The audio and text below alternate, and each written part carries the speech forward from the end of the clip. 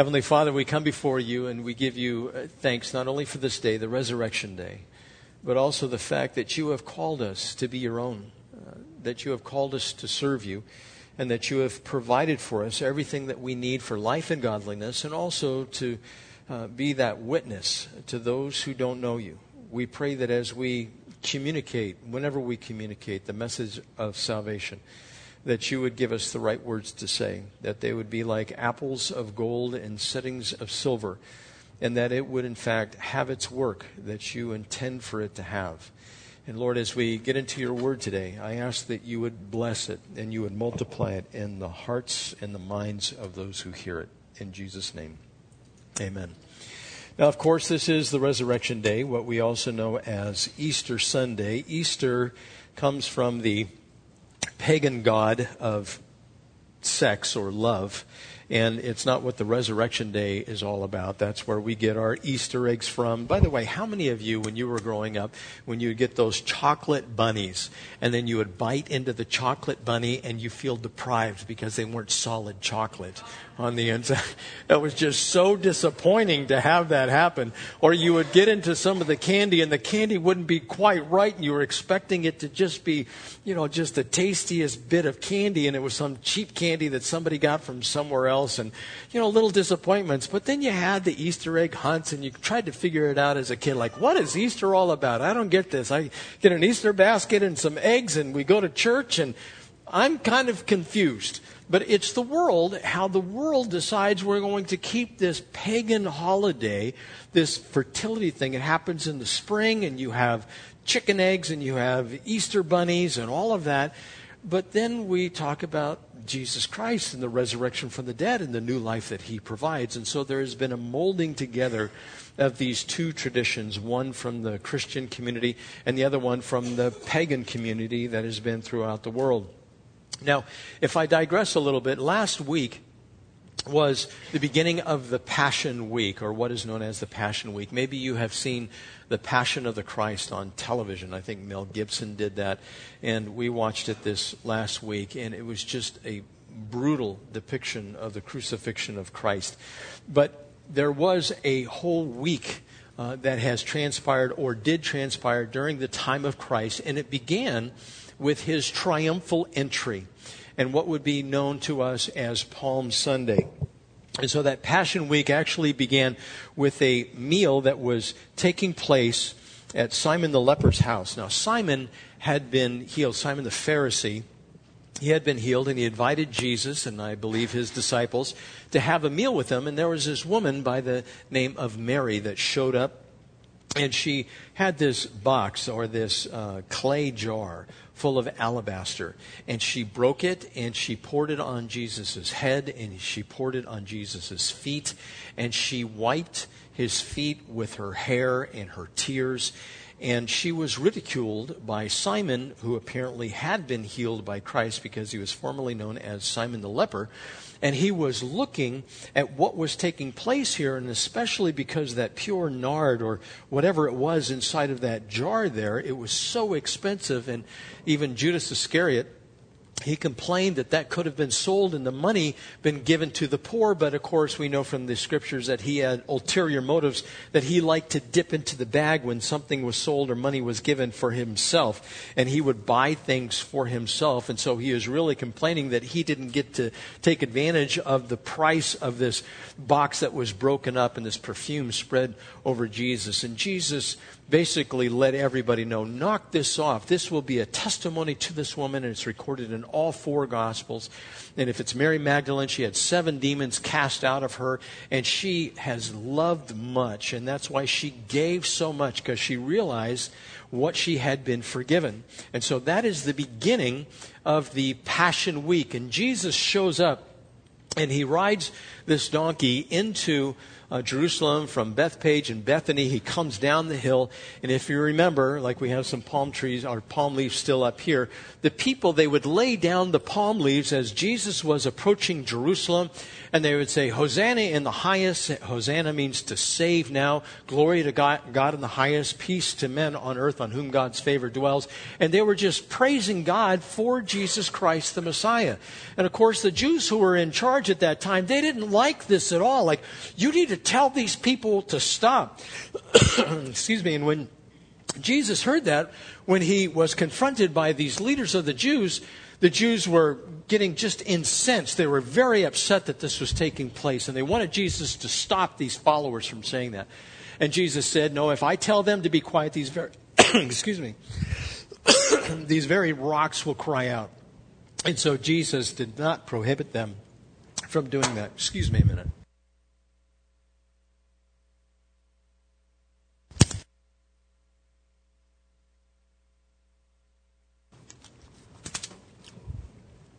So, that's what Jesus told them to do, is not do anything. We're not going to tell these people to be quiet, because if they don't cry out, the very rocks will cry out. Now, that would have been a miracle to behold at that time, but this was a significant date in the prophetic calendar. And the reason this is a significant... Just a minute. This is a significant date is because in Zechariah chapter 9, verse 9, it tells us that the Messiah would show up to Jerusalem and he would be riding on this little donkey. And that's how he would present himself. And he came as the Messiah of peace, and that's what the donkey represents. The second time he comes, he's not going to come on a donkey. He's going to come on a horse. And we are going to be behind him. We are going to come from heaven, because we will be raptured at this point, and we are probably going to circle the earth. And as we come down, you're going to be able to look and say, hey, there's Lakeside down there. It's still there. And we're going to go over towards Jerusalem, and Jesus will step down on the Mount of Olives, and there's going to be a big earthquake, and he's going to set up his 1,000-year millennial reign at that particular point. But that's how he's coming back. He's coming back as the God of war and the God of punishment at that particular time. But the first time he came, it was prophesied that he would. And this is prophesied in the book of Daniel chapter 9, that he would show up. And so Robert Anderson, he wrote this book as far as the date is concerned, and they counted from the date in the book of Daniel the exact number of days that would transpire in order for the Messiah to show up and be cut off. And it came to 173,880 days. You were able to count from the prophecy in the book of Daniel to the triumphal entry. So it was to the day that this actually took place.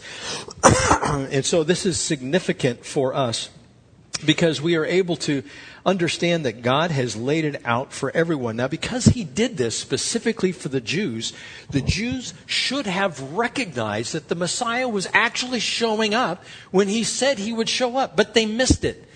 Now, some of them probably recognized it, but the powers that be did not want to give up their power. They did not want to give up their hold on the people. And so they were unwilling to recognize Jesus as, in fact, the Messiah who was prophesied to come. So that's the first thing we need to recognize, is that this was the fulfillment of prophecy. Secondly, the exact date, as I said, was prophesied in the book of Daniel, chapter 9, verse 25. No one understand this: from the issuing of the decree to restore and rebuild Jerusalem until the anointed one, the ruler, comes, there will be 7 sevens and 62 sevens. It will be rebuilt with streets, a trench, but in times of trouble. The total there is 483 years, and again, that translates into 173,880 days. And you can go through that particular book, but even John Walroot, who is now deceased, but he was a big commentator, a big professor over at Dallas Theological Seminary, he said no one today is able to dogmatically to declare that Sir Robert Anderson's computations are impossible. In other words, he had calculated it out. The Jews should have seen it. They should have known the date of his return. Now, this is also going to be true at the second coming of Christ. Because when you see the abomination which makes desolate, spoken of by the prophet Daniel, when you see that take place during the tribulation period, you're going to be able to count the days until Jesus comes back the second time. So the first time he gave the number of days, and the second time he has already given us the number of days. So those who are left behind here will be able to count on Christ coming back and setting up his kingdom. Now, during this time, we know that there was an admonition, as I just previously stated. The Jews, the leaders of the people, did not want the praises coming down upon Christ himself, and Jesus would not have this stop, and there was this tremendous animosity that built up amongst the leaders of the Jews. Now, if you remember, after this particular point, what did Jesus do? He went into the temple area, and this is the second time that he did it. He decided to clear out the temple area because they were making the temple area into a marketplace. They were making God's house into a marketplace. And for those of you who don't know, what they would do is the poor would bring some sacrifice to the temple area, and it would have to be inspected by the priest to make sure it was acceptable. Well, it was almost always rejected unless you had some type of inside line to the priest. And what they would do is they'd say, we'll give you a trade-in on your animal, and we have this new model that is over here, and there's no blemishes on it whatsoever, and we can sell this one to you. Now, it is a temple recommend sacrifice, and because of that, there's a limited warranty, so you have to move quickly. But in order to move quickly, you have to take the money that you have and change it for the temple money, and when you change it into the temple money, and there's going to be a market for that, but when you do that, then you can buy the temple recommended sacrifice, and everything will be just fine. So they were making money off of this. And Jesus didn't like this at all. And so one time, he made this whip. He fashioned this thing, and he started cracking the whip, and he started moving the sacrifices out, and he was taking the temple tables, and he was turning over the tables, and the coins would go everywhere, and he was just raising a ruckus. Now, I don't know about you, but either he is completely crazy going into a temple like that and turning over everything, or he was God, God's son, and he was ticked. The vernacular of the day, highly technical word there. He was ticked, is what he was. And he said, "You have made my house into a den of thieves." And so at that particular point, that was it for the leaders of the Jews. They decided that they wanted to kill him, and they were just looking for a way to do it. And in the Gospel of John, most of the Gospel of John is the last week of Jesus' life on earth. And it talks about everything that he discussed with his disciples and anybody who wanted to know about God at that particular point. And when it came to, quote unquote, the Last Supper isn't exactly how Da Vinci would depict it, with the long table that was there. They were all laying out on these couches, and they would dip their hands inside of the vinegar. It was probably vinegar, balsamic vinegar, and olive oil, and they would dip in there and they would eat, and that's how they would enjoy their meal together. And of course, we know that Jesus was betrayed at the end of this time. And after Jesus had cleared the temple and they wanted to kill him, he was eating with his disciples at the last point, and this is where the communion that we will receive today was instituted. It was at the Last Supper. And he took the bread and he broke it and he gave it to his disciples and he said, "Take and eat, and this is my body which is given for you." And also the cup. They would take the cup and he'd drink the wine that was in there, and that was representative of his blood. And so with this, with Jesus spending this whole week there, we know that he went to the cross. Now, I've gone into descriptions before about what happens when somebody is actually crucified. And just to give you a brief overview of what takes place when that happens, Jesus was beaten. Have you guys seen, who has not seen The Passion of the Christ by Mel Gibson? There's about 3 of you. Now, it is rated R. And it's rated R for good reason. We don't watch R films, but we have watched that.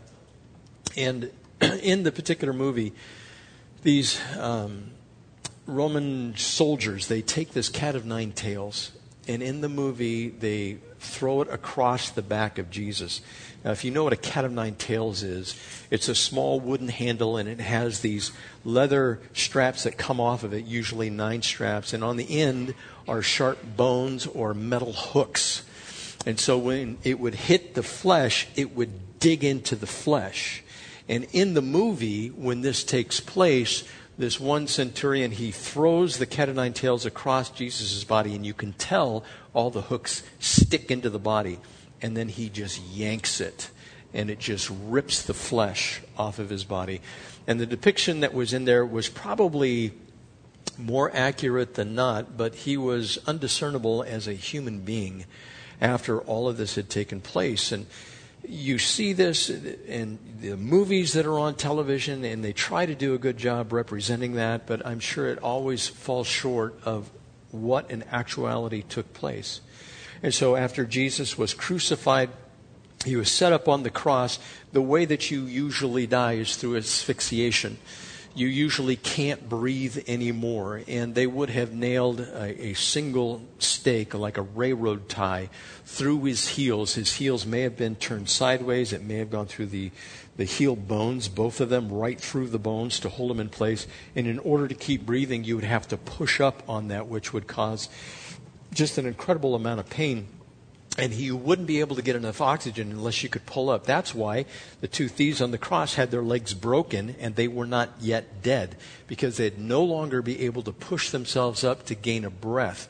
And then they would eventually asphyxiate. But a tremendous amount of suffering during this. And of course, Jesus, we know that around the heart, there's a sac. It filled with fluid, and when Jesus' heart was pierced, that fluid and blood, it came out, and he had already died in the crucifixion process. Now, he was laid in the tomb, and of course, it was the time of the Passover, and they needed to get him in there before it was a sunset, and he was allowed to be in there for three nights, just like Jonah being in the belly of the fish for 3 days.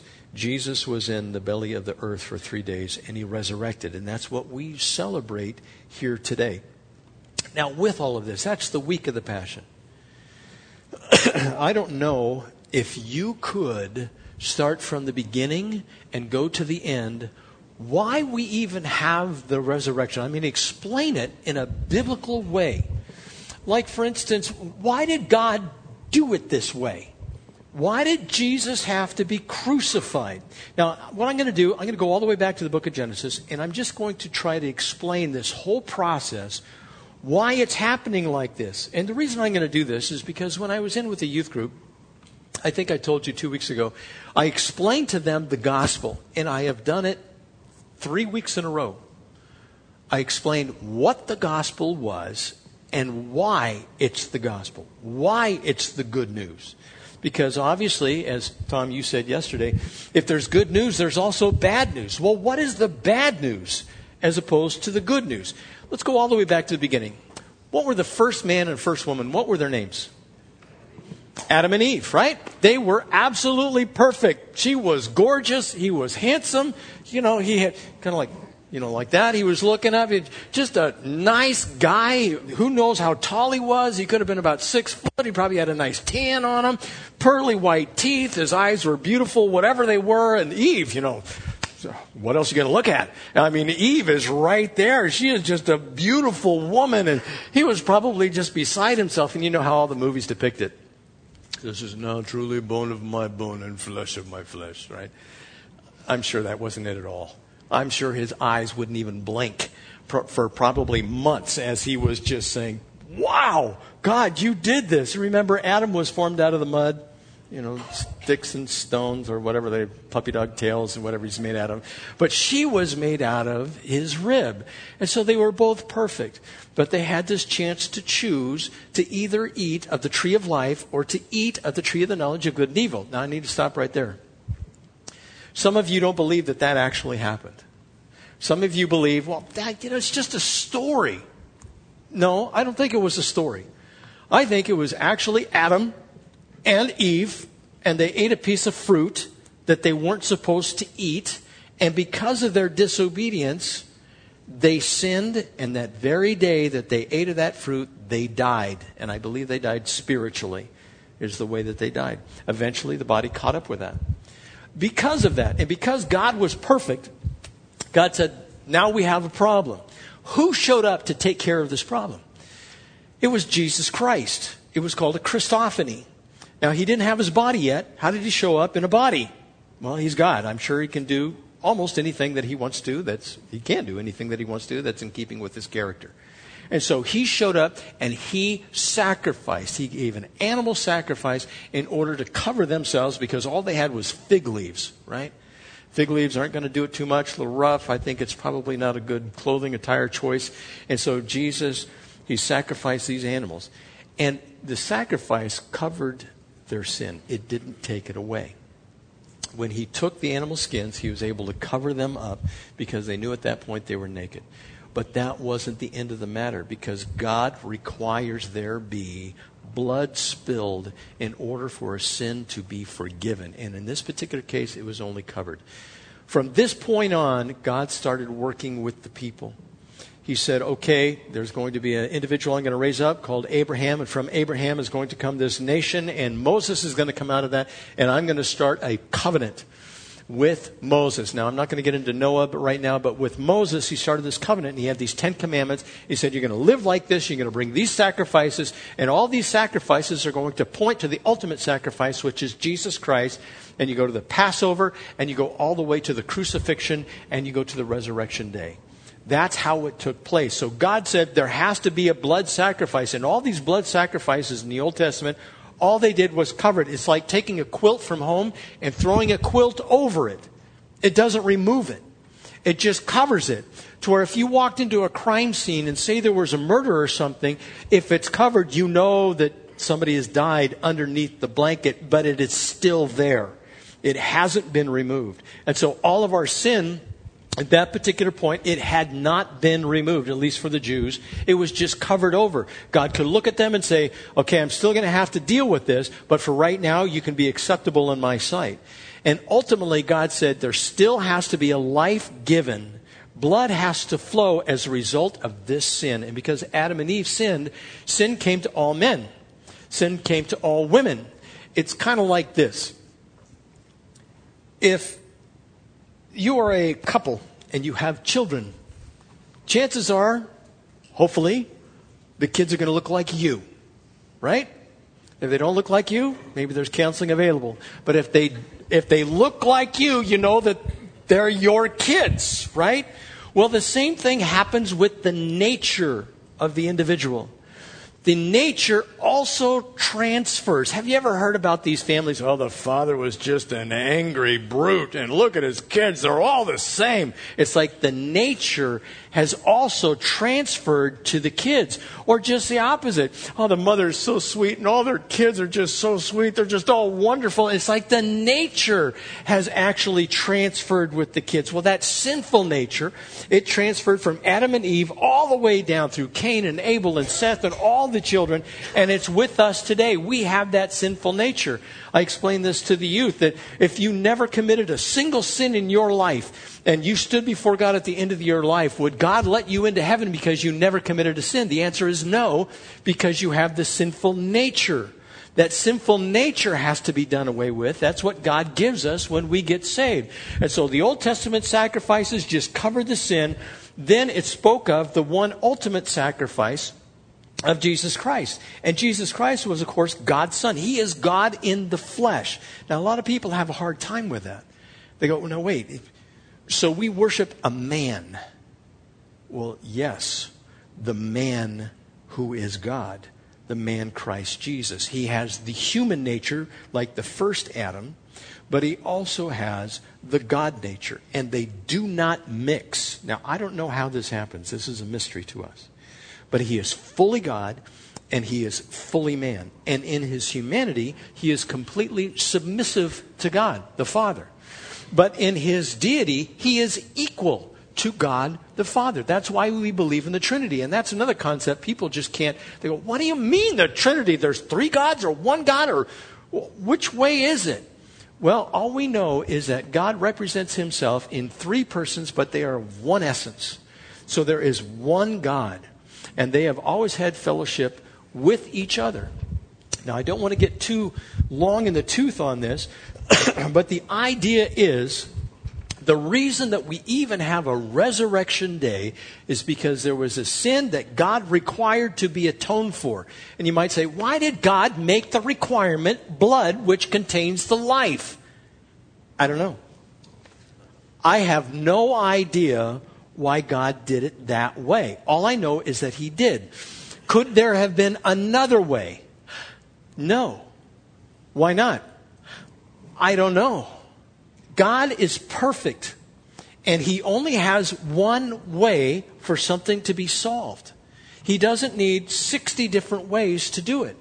And so God said there has to be blood given, a blood sacrifice. The life has to be poured out. Now, if Jesus Christ hadn't have died for us, we would have to pay for our own blood. And guess what? It's not adequate. Why? Because we're not perfect. Why? God requires perfection. So if you're going to sacrifice your own life, you better be perfect in order to do it, or God's not going to accept it. That's why Jesus, being God, who is perfect, and provided his blood, was able to be a sacrifice, not just for himself, or which he didn't need to do, but for everybody throughout all of eternity, throughout all of humanity. And those people who accept that sacrifice, and what do I mean by that? Accept it. It means you have to believe that when Jesus gave his life, he paid what is known as the ransom. And you might say, ransom? What is a ransom? A ransom is usually a price that gets paid because a child or someone has been kidnapped and you have to pay the price in order to get them back, right? Well, it's kind of like that. Not quite. Jesus didn't have to go and pay off the Father in order to get us.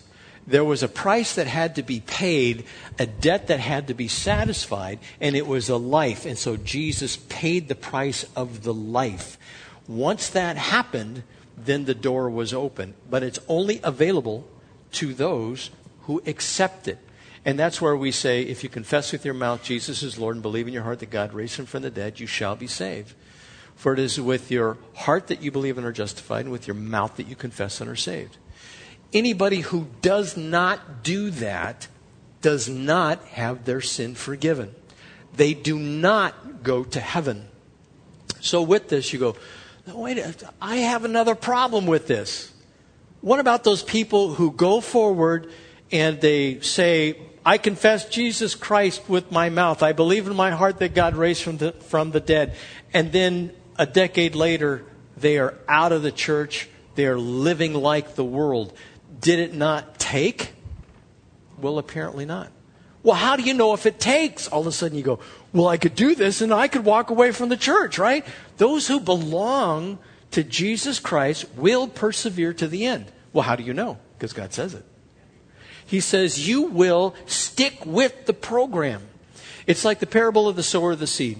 You have the seed that is thrown on the path, and the enemy, which is represented by the birds or Satan, comes along and it takes the word of God, and it never takes root in the heart of the individual. Then you have this seed, the word of God, that is sown in the life of the individual, but they do not have much root in them. It's like rocky soil. And so when persecution comes up, they dry up and they don't produce any fruit. But that person can be in the church for years. They can be there for a long time. Then there's also the individual who's inside the church and the word of God is planted in their heart and it comes up. But because of the deceitfulness of riches and the cares of this life, they are choked out. They don't produce any fruit. Now, let's look at that one for a minute. People get so concerned about everything else in this life that they don't have time for anything of God. Like, well, give my heart to him completely, like 100%. It's like you put on your suit and you're going to dive in the diving end of the diving pool, right? And you go all the way down 12 feet and you're looking up. You go, well, I'm in, right? And that's where you stay. But the person who doesn't really commit their life, you know what they do? They take off their shoes and socks, they roll up their pant legs, and they sit on the edge of the pool. They never get involved. They just sit there, well, I can do this for a little while, but don't ask for a long time, all right? Because I got a life besides this. Don't ask me to do quite anything else. Like, go to a prayer meeting? Do what?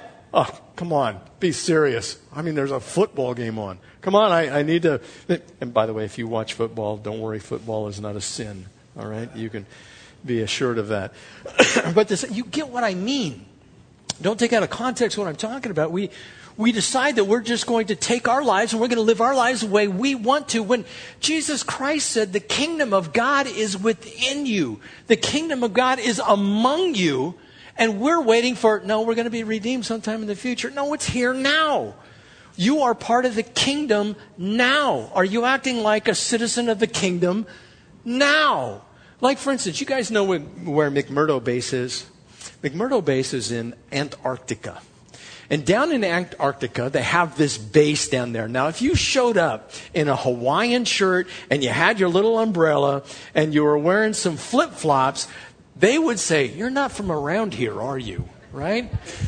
Not exactly. If you are part of that base, you have your parka on, you are ready for it. If you are part of God's community, you are ready to go. You are part of His kingdom. You're not looking for something in the distance. You're acting like a citizen now. That's how you can tell if you are saved. Now, this always begs the question, well, okay, am I really saved? Am I doing what God wants me to do? Am I becoming a disciple? After all, isn't that the Great Commission? Matthew chapter 28, verses 19 and 20. Go ye therefore into all the world and make disciples. And lo, I am with you always till the end of the age. And we're supposed to baptize them in the name of the Father, Son, and the Holy Spirit. That's what we're supposed to be doing. If you are a disciple, you are focused on that. If you are not a disciple, well, we just, we hang out every once in a while. I go to church. I like that. I go to this sport game. I go bowling. I go to family reunion. I just mix it all in. It's all good. It's all wonderful. That's not how it's supposed to be. God is here. Everything else hangs underneath it like a chime. And every once in a while, those chimes ring. And the only reason they're ringing is because you're checking how you can be a witness in any one of those activities that you do. That's how our life is supposed to be ordered. That's how it's supposed to be focused. If you do that, you have great assurance of your faith.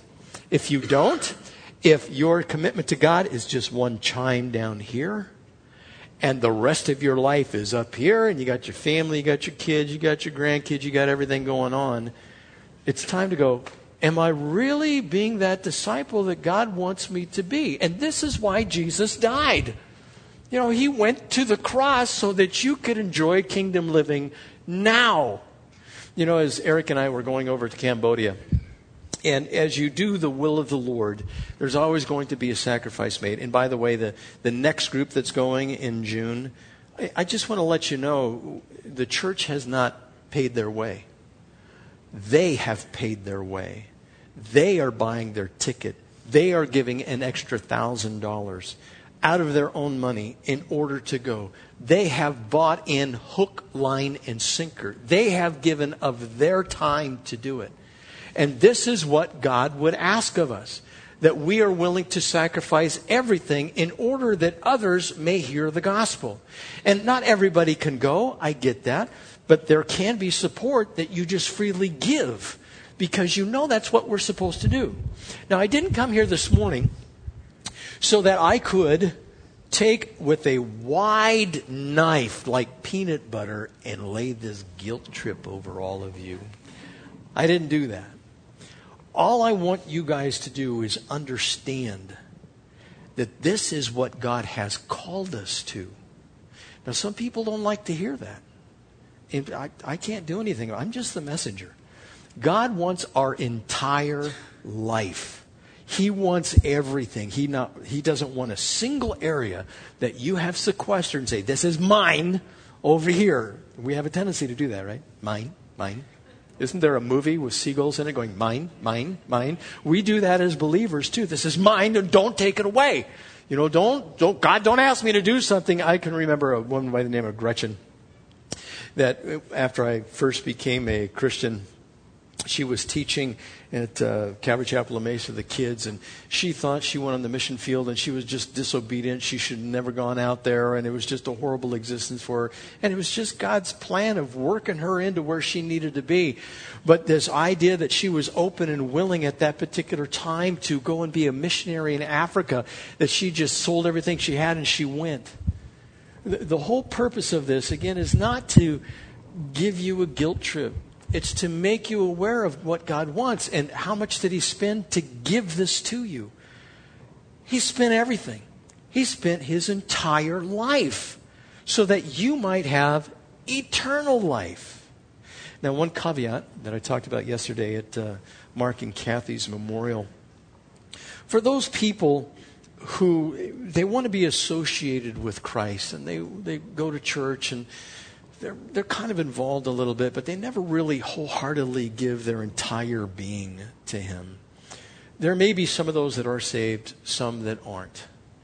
But the ones that aren't saved, the tragedy of this is, the ones that aren't saved do not go to heaven. they go to hell. Now, in hell, there's only heaven and hell. There's only two places. If you think that there is a purgatory, that is a construction of men. It is not in the Scriptures. And I don't say that just to get on the Catholic Church. If we were around for as many hundreds of years as they were, or they have been, we would have just as many errors as they would. But it is a construct of men. If you believe that you have to go to this place, a way station, and work off the rest of your sins, that means Christ's sacrifice is not sufficient. And that is not true. And so when we die, we get to be present with the Lord if we trust in Him. But if we don't fully trust in Him, God takes us and puts us in a place of waiting until the great white throne judgment. And at that point, we will all see each other. We will see all the saved and all the unsaved. And we will see those who go into the lake of fire and those who will be redeemed for all of eternity. And those who go into the lake of fire, Scripture says in Isaiah 65 that they will no longer come to mind. We will not remember them at all. But the people that go down to hell will remember us forever. They will not forget. There will be regret of what they did not accept, which was the salvation that Christ had. I didn't make up the choices. I'm just a messenger to let you know what's going on. Christ wants all of you. This is the purpose of the resurrection. We get to live forever. I am going to tell you a little story that I relayed yesterday about this resurrection. The resurrection it's such a great thing that is going to take place. When I got up this morning, Patty said, was it like resurrecting the dead? And I said, no, it's more like resuscitating. And the difference between resuscitation and resurrection, this is it. If you stop breathing and your heart stops pumping, you're not going to feel too well once the paddles are applied and the oxygen bottle is given to you and you're resuscitated. You're probably going to wake up with one big headache. You're not going to feel very well, and you have been resuscitated. Resurrected is not that. Resurrected is at the very molecular level. You will be transformed. And as soon as you are transformed, even this body will be resurrected. But it will be new. It will be different. It will be transformed. And you're going to feel wonderful at the end of that.